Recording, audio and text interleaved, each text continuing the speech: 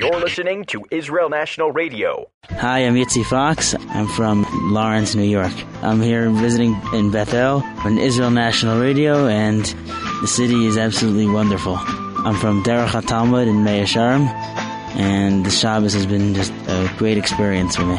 Keep up the support. You're listening to IsraelNationalRadio.com. Shalom and welcome to all of you lovers of Hashem, His Torah, Israel, and the Noahide nations. We are glad that you're here today on the Noahide Nation Show because we've got a great show for you. So let me go ahead and right away bring in my co-host Prescott Johnson, and we'll get this thing on the road. Prescott, how you doing, my friend? I'm doing well, Ray. How are you doing today? I'm doing okay. As you can tell, my voice is very strong. I'm very excited about today's show, and I probably should have put my seatbelt on. Let me do that. Okay, here we go. We're ready to go. But no, I'm feeling really good. I appreciate you asking. And I wanted to, kind of do some housekeeping here and let the folks know, because I know the last couple of weeks have been kind of rough for, you and I and getting back in the swing of things. But I noticed that we have been forgetting to give the email address, and I wanted to go ahead and jump all over that first thing here today. Folks, if you have any questions, comments, anything at all, just send them to Prescott and I at noahide@IsraelNationalRadio.com. I thought that might have been intentional. Well, you would have thought, but no, it had just gotten away from us because I was sick, and we were out for a couple of weeks, and I wasn't feeling that great when the first show back. I was kind of groggy, and just things kind of got away from me. At the same time, too, I wanted to run by you and also the folks that I think our two shows on Zedekiah went extremely well. The only thing I'm a little unsatisfied with after listening to them is I feel like we left a lot of information on the table. I mean, I think we need to do another hour to kind of wrap everything up and kind of bring a close, even though Zedekiah, you could turn around and, you could do hours and hours and hours of teaching on this. But I really feel like we need to do a third show just to kind of tie up some of the loose ends. What do you think? Well, I think I said everything I had to say, so I guess it's going to be your show. Okay. Well, I don't have a problem with that, and you can just fill in the blanks. All right. No, well, I know that there certainly were a lot of things that could have been said, and so it might be good to give her another go around to smooth over the rough edges. Yeah, and I don't even know if there were some, there probably were some rough edges, but I think there was this information that it was pertinent to it that we just didn't have time to get into, right. And we didn't have time to do a plugged-in show, so I feel like, again, we left some stuff on the table, so we'll go ahead and take care of that. I'm thinking, we'll air that on the 29th. Now, right before. Yeah. Well, rough edges, by rough edges, I mean anything that I said, I always leave rough edges. So you forget I'm the editor. I know, and that's why it's always refreshing when I listen to the final edit. It's kind of like, wow, I sound almost intelligent. Yeah, so. Boy, I sound really good. Oh, and I got some news for you, Prescott, and also for all of our listeners. Last week, I finally signed the contract for the World Conference of the Noahide Nations 2011 venue. So that is now a done deal. It is in stone, and the dates in stone are the 4th of July weekend of next year, 2011. So that's going to be a Monday, or wait a minute, let me go back. It's a Friday, Saturday, Sunday, and Monday. It's the 1st through the 4th of 4th of July weekend. So it'll be a holiday weekend, and we're hoping for a huge turnout because it is going to be a holiday. Wow. And for those of us coming from outside of the U.S., we get to watch as you guys celebrate the 4th of July. So that ought to be it'll be a kind of a cultural, a unique cultural exposure for those of us who come from outside the U.S. So. Oh, you've never seen a 4th of July? No. Well, not in the U.S. Just what they show on TV, but Oh, okay. Anytime. Yeah, I didn't know if you could see the fireworks from New York or what. I don't know. No, and they actually block a lot of the channels. They don't want us Canadians seeing how much you guys enjoy your 4th of July weekend. So I don't know that we want you to see it either. But anyway, why don't we move along with this show? Because as I mentioned earlier, I'm pretty excited about this one. We've got a couple guests, some special guests that I consider very good friends. I've known them for a long time, and we're going to do kind of a discussion on Maimonides, the Rambam. And I know we have a lot of listeners who will find this very interesting because, quite frankly, the Rambam is a fascinating, I should say was a fascinating individual. I mean, he was highly intelligent. He was a rabbi. He was a doctor. He was a writer. I mean, this guy was some kind of genius. Boy, it would have been wonderful to be around when he was actually alive. It's just phenomenal to sit down and read his material. Now, the people that we've got coming on board here are two individuals. One of them is in Minnesota, and the other one is in Kentucky. So let's go ahead and bring them onto the show. And we have Jacob Sharif, who's in Minnesota. Jacob, come on board. How you doing? Good. Well, it's Hello. good to have you here. And Andy Overall, you are in Kentucky. Why don't you come on board? You're in Louisville, right? Yes, that's right. Okay. Well, how you doing today? Getting over a long hike from yesterday. I went out to see God's creation, and, well, God's creation whooped me. So there's that. I know that feeling. Yeah. But both... We're doing okay otherwise. Well, good. Both Jacob and Andy are Noahides. They're longtime Noahides. In fact, Jacob, how long have you been a Noahide?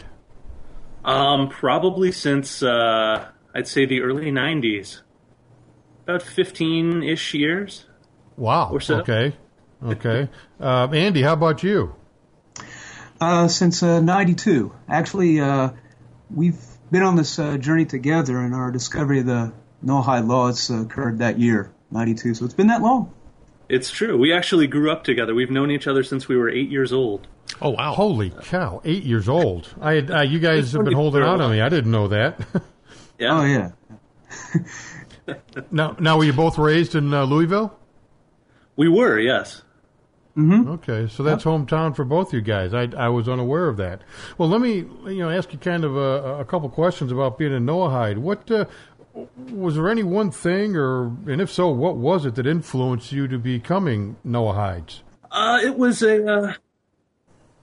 sort of a long journey. We both were raised pretty much as Christians, and as we kind of entered into our teenage years, we started kind of questioning, what is the truth? What does God want of us? And through I guess kind of a long course of study and just really trying to delve into God's Word, we eventually came to the realization, I guess, that what we had come to discover within God's Word was actually Orthodox Judaism. And at that point we realized, there's a difference between Jews and Gentiles, and the requirements for both are not the same, and we really started exploring that path at that point. Interesting. So it was really the culmination of many years of learning, I guess. I don't know that it was necessarily any one particular thing. Okay. Andy, how about you? Was it kind of the same thing as soon as you guys actually grew up together? Yeah, pretty much. See, I'd started to learn of the, pagan and idolatrous roots of Christianity.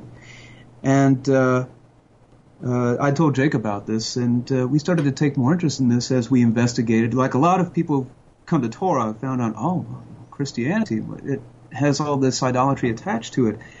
At first, we were, in our very early days, were involved with a group of, with Messianic Judaism, or not Judaism, if you will. Right. Messianic Christianity, right. yeah. Right, yeah. Yeah. We left the conventional church, and what we realized, the Torah is not done away with, okay? And that's what we were on, but we were still thinking, well, you still need Yeshua and all this. But see, I think for me, and I think I can speak for both Jake and me, a very good friend of ours. His name is Michael Caudill. He had moved back into town, and he was studying the same thing too. But see, when we studied together, all three of us, we drove even further into trying to find out, okay, well, what are the roots of, of Hebrew Christianity, whatever you want to call it. But in doing so, that's when we started to come closer to actual Torah, as Jake said, to Orthodox Judaism. And I think for all of us, it's just simply a matter of knowing, okay, well, what is really the truth of this? We've got this Bible, we've had all our lives, but what's really behind this?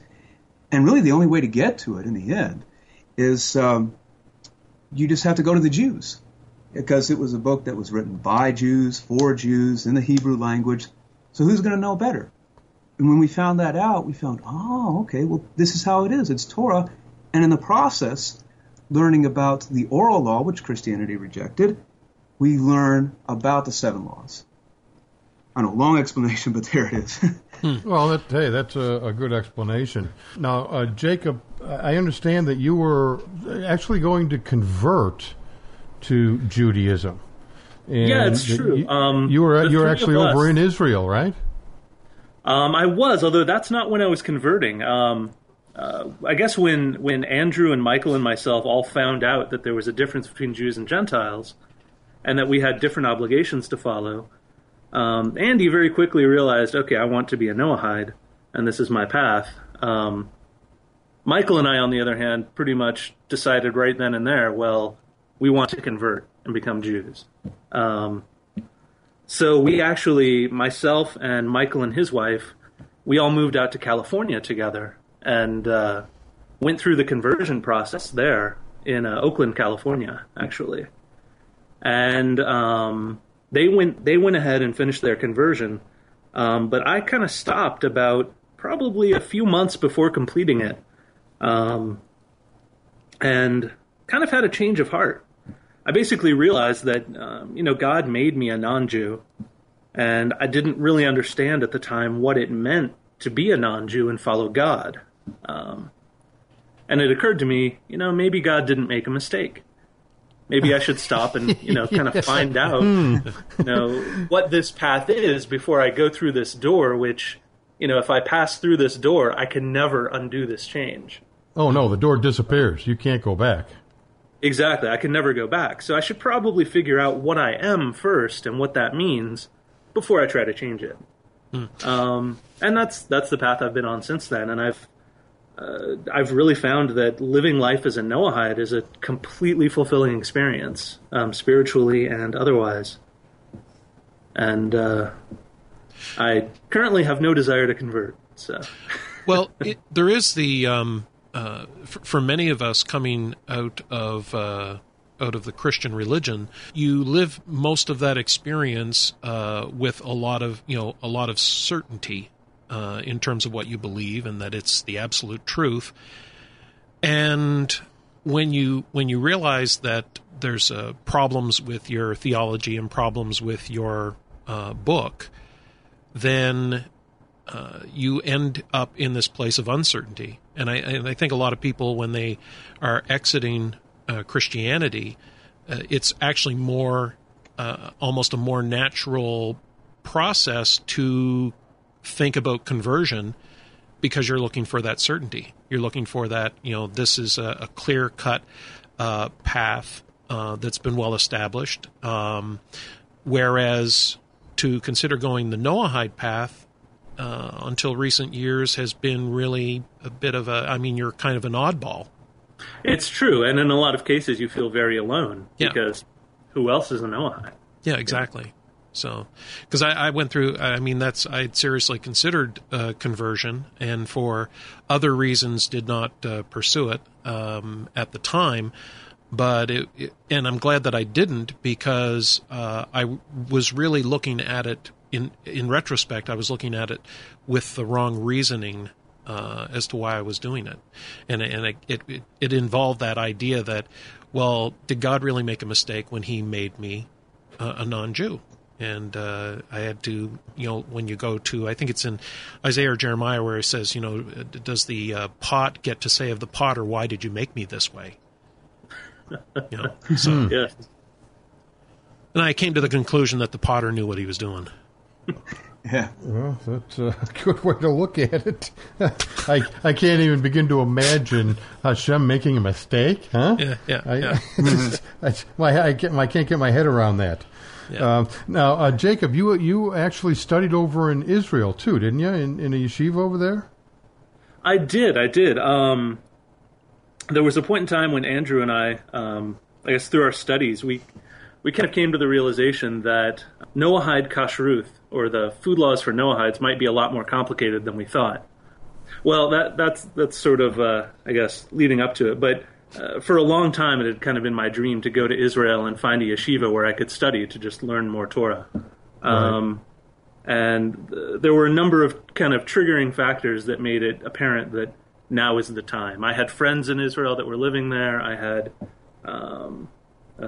Adam Penrod was living there, a good friend of mine. Mm-hmm. And they had an opening in their apartment where they were living. So there were a number of factors that all kind of came together right at the right time. And I went to Israel and said, okay, I'm going to go there and just start knocking on the doors of yeshivas until one lets me in to study. I said, that's the way to go. And I found one that did let me come in and kind of sit in on classes and study for a while. And it was a really, really good experience. And my main purpose for going there was really to learn how to study Torah. Because I kind of had the idea in my head that, if you want to study like the Talmud and the Mishnah and study all of these original source texts, you really have to learn how to study them properly. You can't just open up the Talmud and start reading. It's not a book that's written like that. You have to learn the proper way in which to do it.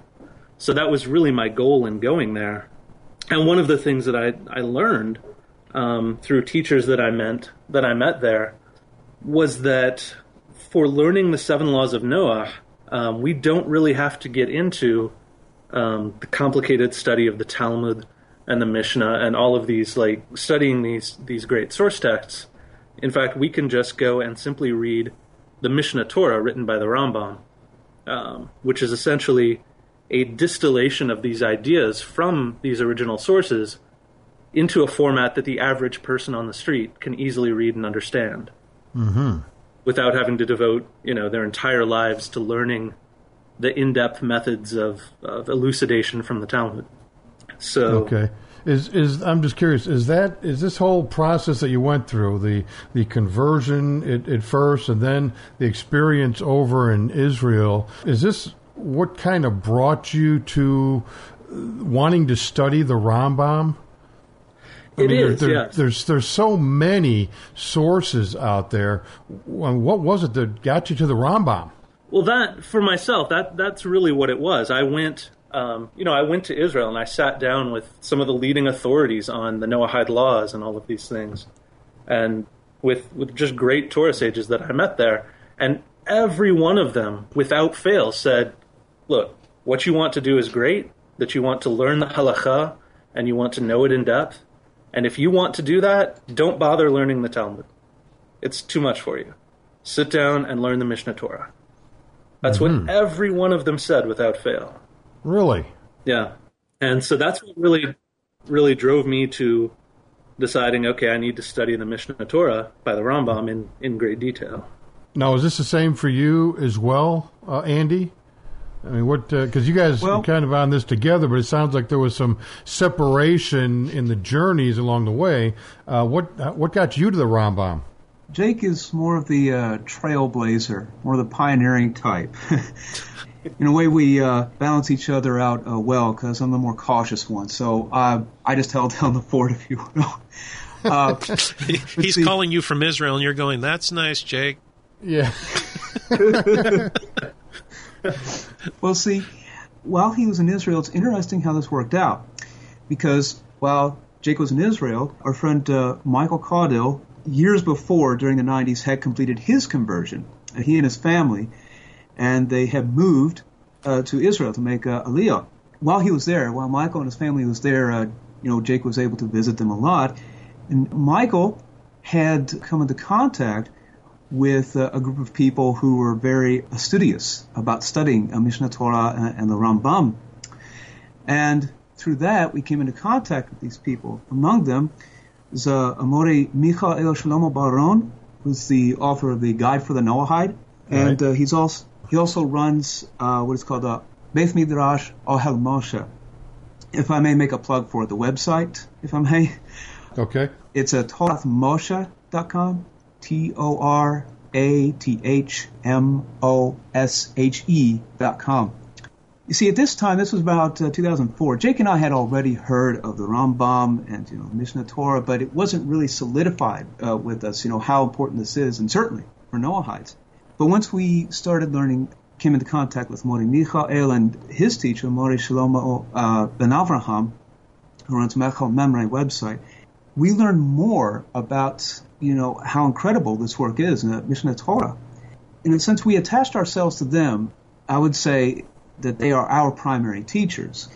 So it's not like we're just doing this all on our own and we're just, out there and this is all our own idea. You could say attached ourselves to, particular Masorah, if you will, of learning the Rambam. Like I said, we came into contact with them. Jake had returned to the States, and what he told you is a lot of what he related to me. And in that time, about 2004, that's when we started really studying in depth in Mishnah Torah. From that time, and that's what we've been studying since. Wow. So it sounds like in the beginning, prior to the Rambam, you were, getting teachings from all kinds of sources, and then you kind of honed in on the Rambam. That doesn't mean, though, that you don't believe in these other sources you were originally learning from, does it? No, of course not. We still study many things. Okay. Every rabbinic source is good to learn from. It's just as far as if you want to learn halacha, if you want to learn what Jewish law specifically requires, really the best, most easily digestible source for the average person who knows some Torah and they know some Nach, but they're not really masters of Talmud, is really just to learn from the Mishnah Torah as far as what Jewish law requires specifically. That's the easiest, most compact source. Okay. Right. But again, Mishnah Torah isn't a self-contained work. It draws from the Talmud and the Mishnah and all these other sources. Okay, well, hang on to that thought because we're bumping into the bottom of the hour here and we need to sneak out to take a break. And, folks, we appreciate you being with us here on the Noahide Nation show. And we're going to come back and speak with Jacob and Andy a little bit more on the Rambam. So please stick around. We'll catch you on the other side. Kidashta, the personal touch, invite everyone to their two exciting stores, one in the heart of Jerusalem and one in Modi'in. Kidashta, the personal touch, is the epitome of elegant style and service. Sterling silver, artistic glassware, jewelry, talitot, mezuzot, and much more. And also features a full boutique wine department specializing in Israeli wines. And, of course, everything is available online at Judaica4U, Judaica, the numeral 4 and the letter U.com. Welcome aboard, Flight 341, non-stop service is about ready to go. Imagine booking your El Al flight to Israel, your hotel, rental car, and tours from the comfort of your own home or office within minutes, and saving up to 20% to boot. All that and more is now reality at El Al Vacations. And now for Arutz Sheva listeners only, order a flight and hotel in Jerusalem or Tel Aviv through the Arutz Sheva site and get a free cell phone with 60 minutes to use absolutely free. Click on the banner on IsraelNationalRadio.com. Shalom and welcome back, everybody. We appreciate you sticking around for the second half of the Noahide Nation show.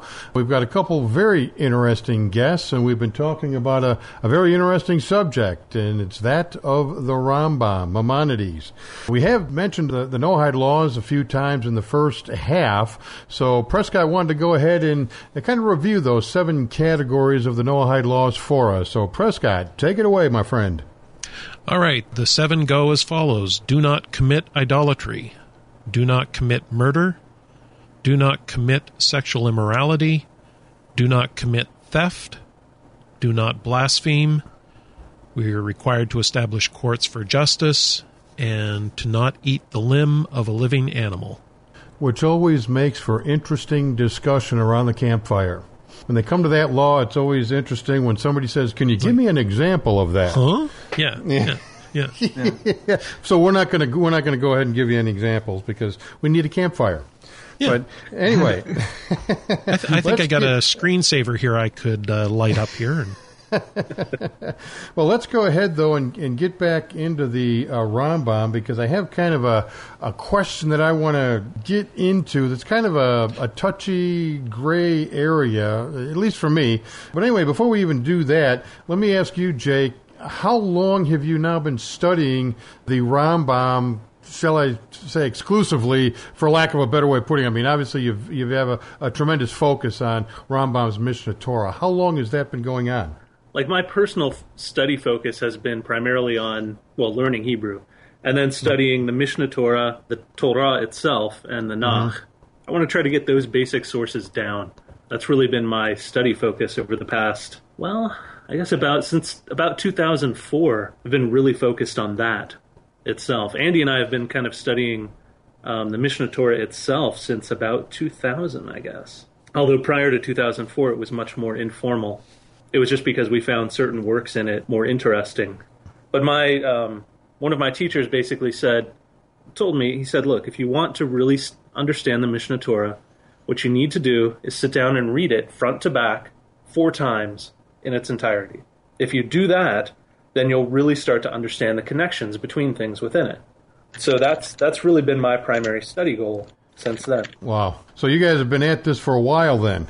So maybe you can uncloud this little thing that I just mentioned, and it's in Rambam's Mishneh Torah. It's in Hilchot Melachim, Law of Kings, and it's in chapter 10, verse 10.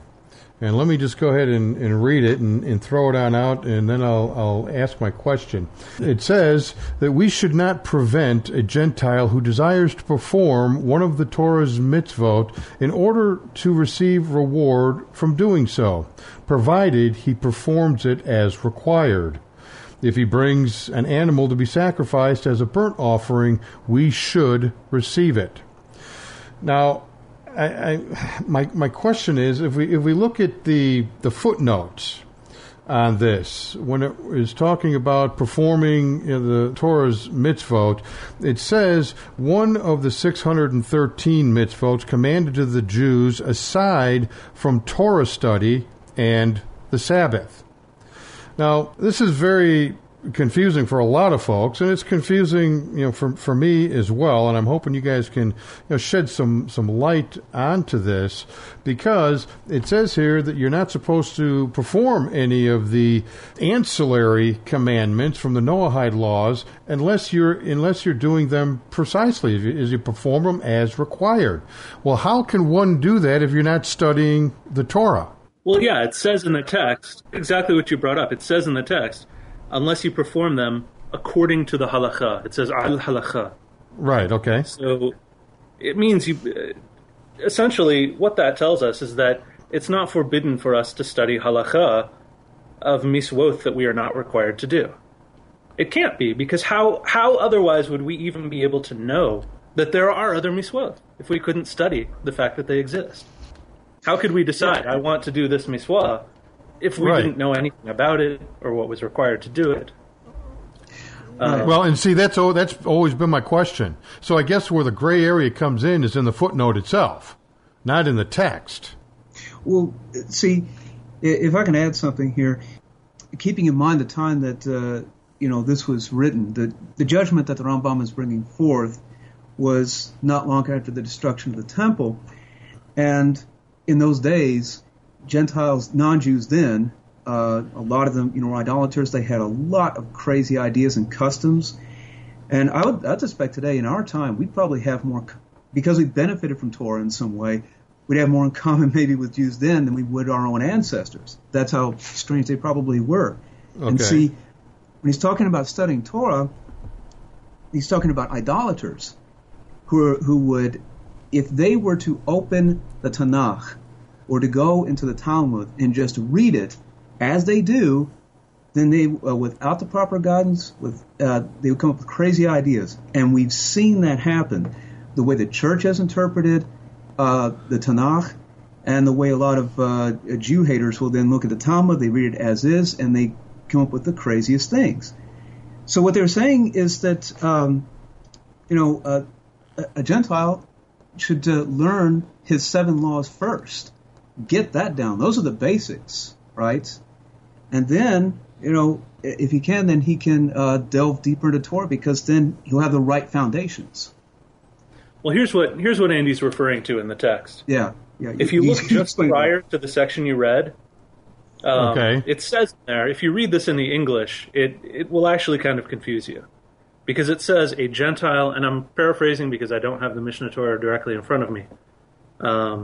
Maybe you do. But it basically says a Gentile should not study Torah, he shouldn't do the Shabbat, and he shouldn't make additional religious practices for himself. Right. And then in the very next one, it goes on to say, a Gentile who desires to follow any of the additional laws of the Torah may do so as long as he does them according to the halakha. So these two seem to kind of be at odds, and the way a lot of people, like the person who wrote these footnotes, try to resolve them is that they say, what this means is that you can do any of the additional miswot of the Torah except for the ones that he just mentioned. But I would tend to disagree with that footnote and with that interpretation. Because if you look in the actual Hebrew, it's using 2 different words in these 2 different sections. Okay. In the first one, it actually says, and if you're reading the Vilna edition, those brown ones that you can easily get here in America, it says an akum. In the original text, it says a goy should not study Torah aside from the 7 laws of Noah only. He should not keep the Shabbat, and he should not make additional religious practices. Now, the Rambam, in a different area of the text, of the Mishnah Torah, I believe it's in the Laws on Forbidden Food, says, any time that I say goy, stam, that I simply say the word goy, what I mean is an idolater, unless I specify otherwise. And he says this refers throughout the rest of the text. Anytime I use this word, this is what I mean. So then if you look back at that, what he's saying is an idolater should not study anything except the 7 laws of Noah. And he should not keep Shabbats. And he should not make additional religious practices for himself. Then in the very next verse, he says, however, a ben Noah, and he switches and uses this other term. He says, a ben Noah may do any of the additional miswot of the Torah, as long as he does them according to the halakha. And I think this is the proper understanding of this text, is that he's referring to 2 different classes of people. Okay. He's saying someone who is still an idolater has no business doing anything other than studying the 7 laws of Noah. Once he has those down pat, then if he wants to go above and beyond, then he can study additional miswot. Okay, but so it's really more than just having knowledge of it. They have to be practicing the 7 Noahide laws. They have to be observing those. Okay, so exactly. I see. And the main thing is, if you're not an idolater anymore, that's the main crux of the entire 7 laws right there. Okay, so it goes back to what you said earlier, that you need to know, by and large, how to study in order to resolve that very question. Because I had heard this before, but not really given in the clarity that you just described it. Right, and that's the thing. The Mishnah Torah itself it can be kind of complicated. And that's why, for example, my teacher said you need to read it 4 times front to back before you really start to see these connections. And those are some of the connections, because Rambam makes definitions of words in completely unrelated sections that he later uses. Okay. And you just sort of have to know them. But something to add here, so as not to make this look like an overwhelming task, what our teacher mentioned is that, okay, someone hears, what? Got to read this 4 times? What? No. This is an actual a principle here that is the proper way to study that apart from different places and not just our own teacher, and that is breadth over depth. In other words, when you study Torah, you just start by reading, and just get a general overview. You just start with that, and as you keep going over and over, then you start to see the deeper aspects to it. And Jake, you had that book that was written by Rav Schwartz, The Ben Torah and His World, that talks about that. Yeah, and recently Jeremy Gimpel on his show, Land of Israel, he mentioned that in giving his teaching on the book of Yehoshua, that, breadth over depth. So depth, in other words, you just start in a very simple way, and, with Hashem's help, you'll start to understand more.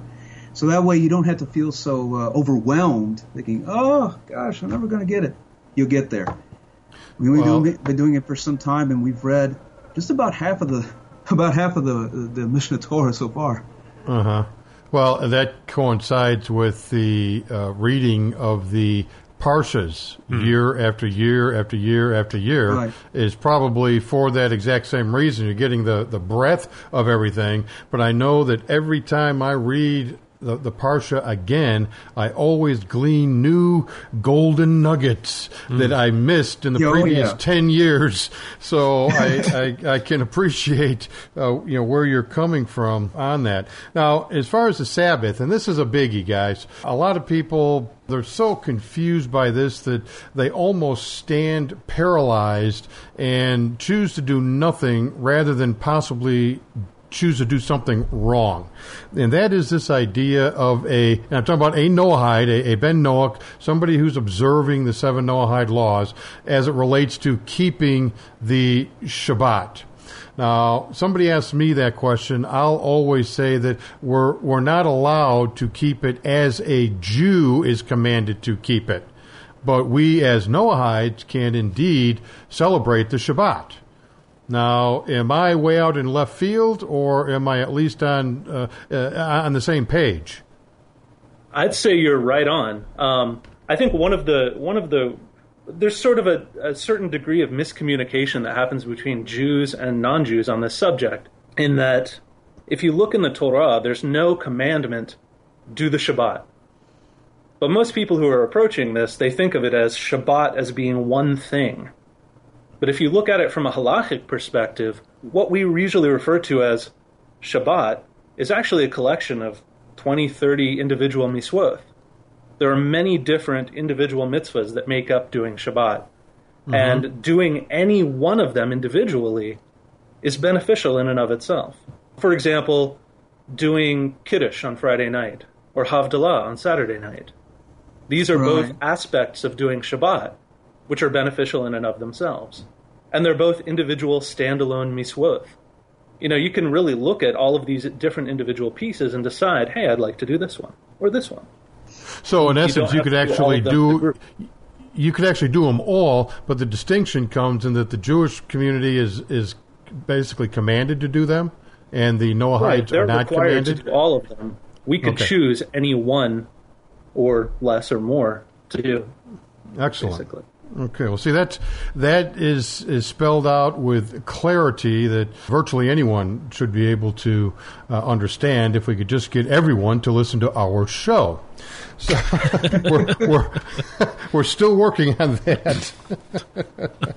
But that's an excellent explanation of that. And I think this is all great because you two are going to be doing something that with Noahide Nations that we have not done. So you're kind of paving the way to you're the trailblazers on this as well. And that is that you two are going to be teaching a class on the Rambam, but you're both going to be the instructors of the class, which we have never had before. So it'll be very interesting to see how this works out. And just from my own thought process, I think it's going to be great because it gives two instructors that people can ask questions of, and it also gives two explanations, potentially, from two different instructors. So this is going to be very fascinating, and I may as well go ahead and tell everybody about this. It's going to be on Thursday evenings. It's going to be starting December the 2nd, and it's going to be at 9 p.m. Eastern Time. And correct me if I'm wrong, those are the right days. That's the right day and time, right? Yep. Yes, indeed. Okay, and I think we're going to be getting that up on the website as well, and getting it out there and for the Yahoo group, and everyone that we're associated with will find out about this pretty quickly, but our listeners are the first ones to find out about it, so we're glad to be able to share that with you. So tell us a little bit about this class. What are you guys going to be teaching specifically? Is it going to be the Mishneh Torah in its entirety, or is it going to be similar to what Andy did, I think it was probably a couple of years ago? You did 4 classes on an introduction to the Rambam in his Mishneh Torah. So give us a little insight as to what the class is going to be all about. Yeah, the class is essentially going to be a sort of a group study of the first book of the Mishneh Torah, which is called Sefer HaMadar, the Book of Knowledge. Okay. And it covers a number of topics, including the prohibition against idolatry, the prohibition against blasphemy, and it also covers various other things, such as what is prophecy, the nature of God, the obligation to know God, things such as that, which are all, they're very fundamental, foundational concepts that's important for everyone to understand. I would definitely say important, almost critical. And if I can add, in this class, one of the things we really aim to do is to get people to understand that understanding halakha is not just something for a yeshiva bocher. You know, this is something for everyone, even Gentiles, and it is within their grasp. I mean, even as Jake was, very, eloquently explaining a lot of the halakhic intricacies, what he's talking about, this is something that anyone can do, with the proper study and guidance. And it's not this thing that's so far away that you can't do, and easier than one would think. It's within our grasp. And Hashem himself said that about the Torah itself in the volume. I don't have the exact quote, but he said this is not too far. It's not far away from you, and it is not too hard for you. It's not in the heavens. Right. In other words, it's not so far from us that we can't grasp it. Right. So we know about all these mitzvot, all these commandments, but the halakha, those are the details of, what to do and what not to do, what is permitted and what is forbidden. And that's how we know. Sounds like this one's definitely going to be longer than 4 classes. Yeah, probably. Okay. At least by a couple anyway. So it sounds to me like you're going to go more in depth, and that's a great thing. I'm looking forward to this class. And also, just for our listeners and people who want to attend, this is in our Academy of Shem that you can get to on the Noahide Nation's homepage. It's in the resources menu. Just click on enter Academy of Shem. It'll take you to the page, identify the class, and then just click on the class, and you'll be able to get into the room for the class. There's going to be, I guess it's going to be ongoing. We don't know how many classes this is going to actually be, so it could be just ongoing. And of course we'll take holidays off and do all of that. And also, you mentioned earlier too, now I call him Rabbi Baron, you're calling him Mori Baron. I'm going to call him now the author of A Guide for the Noahide.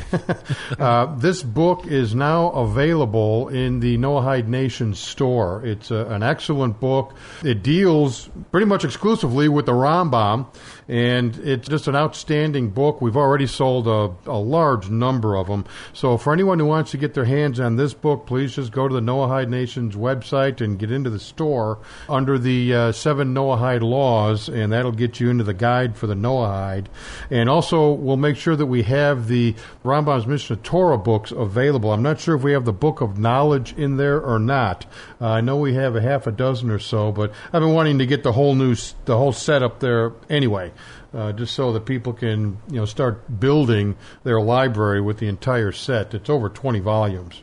Yeah, and the Book of Knowledge is actually the first section of it, and it's made up of the first, I think, 4 or 5 books in there. So you may have them in their individual volumes, available to purchase.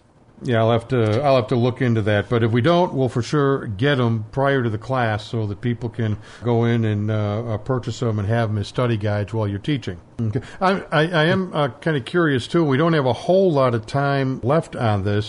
What do you hope that the students will come away with?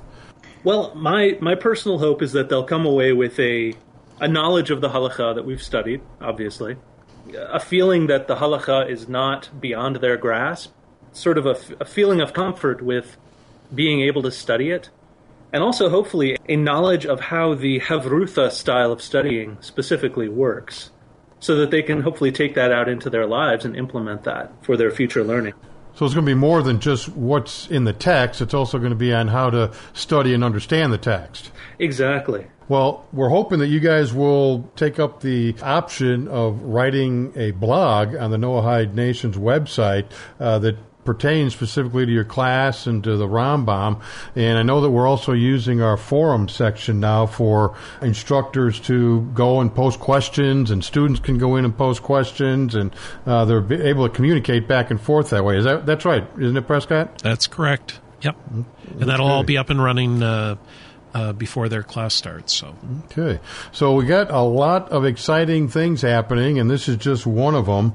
And we thank both Andy and Jacob for being with us. I look forward to seeing you and listening to your class on the 2nd, which is again, folks, that's a Thursday, and they're every Thursday at 9 p.m. Eastern Time. So thanks so much for being on the show with us. Thank you for having us, and we look forward to the class, definitely.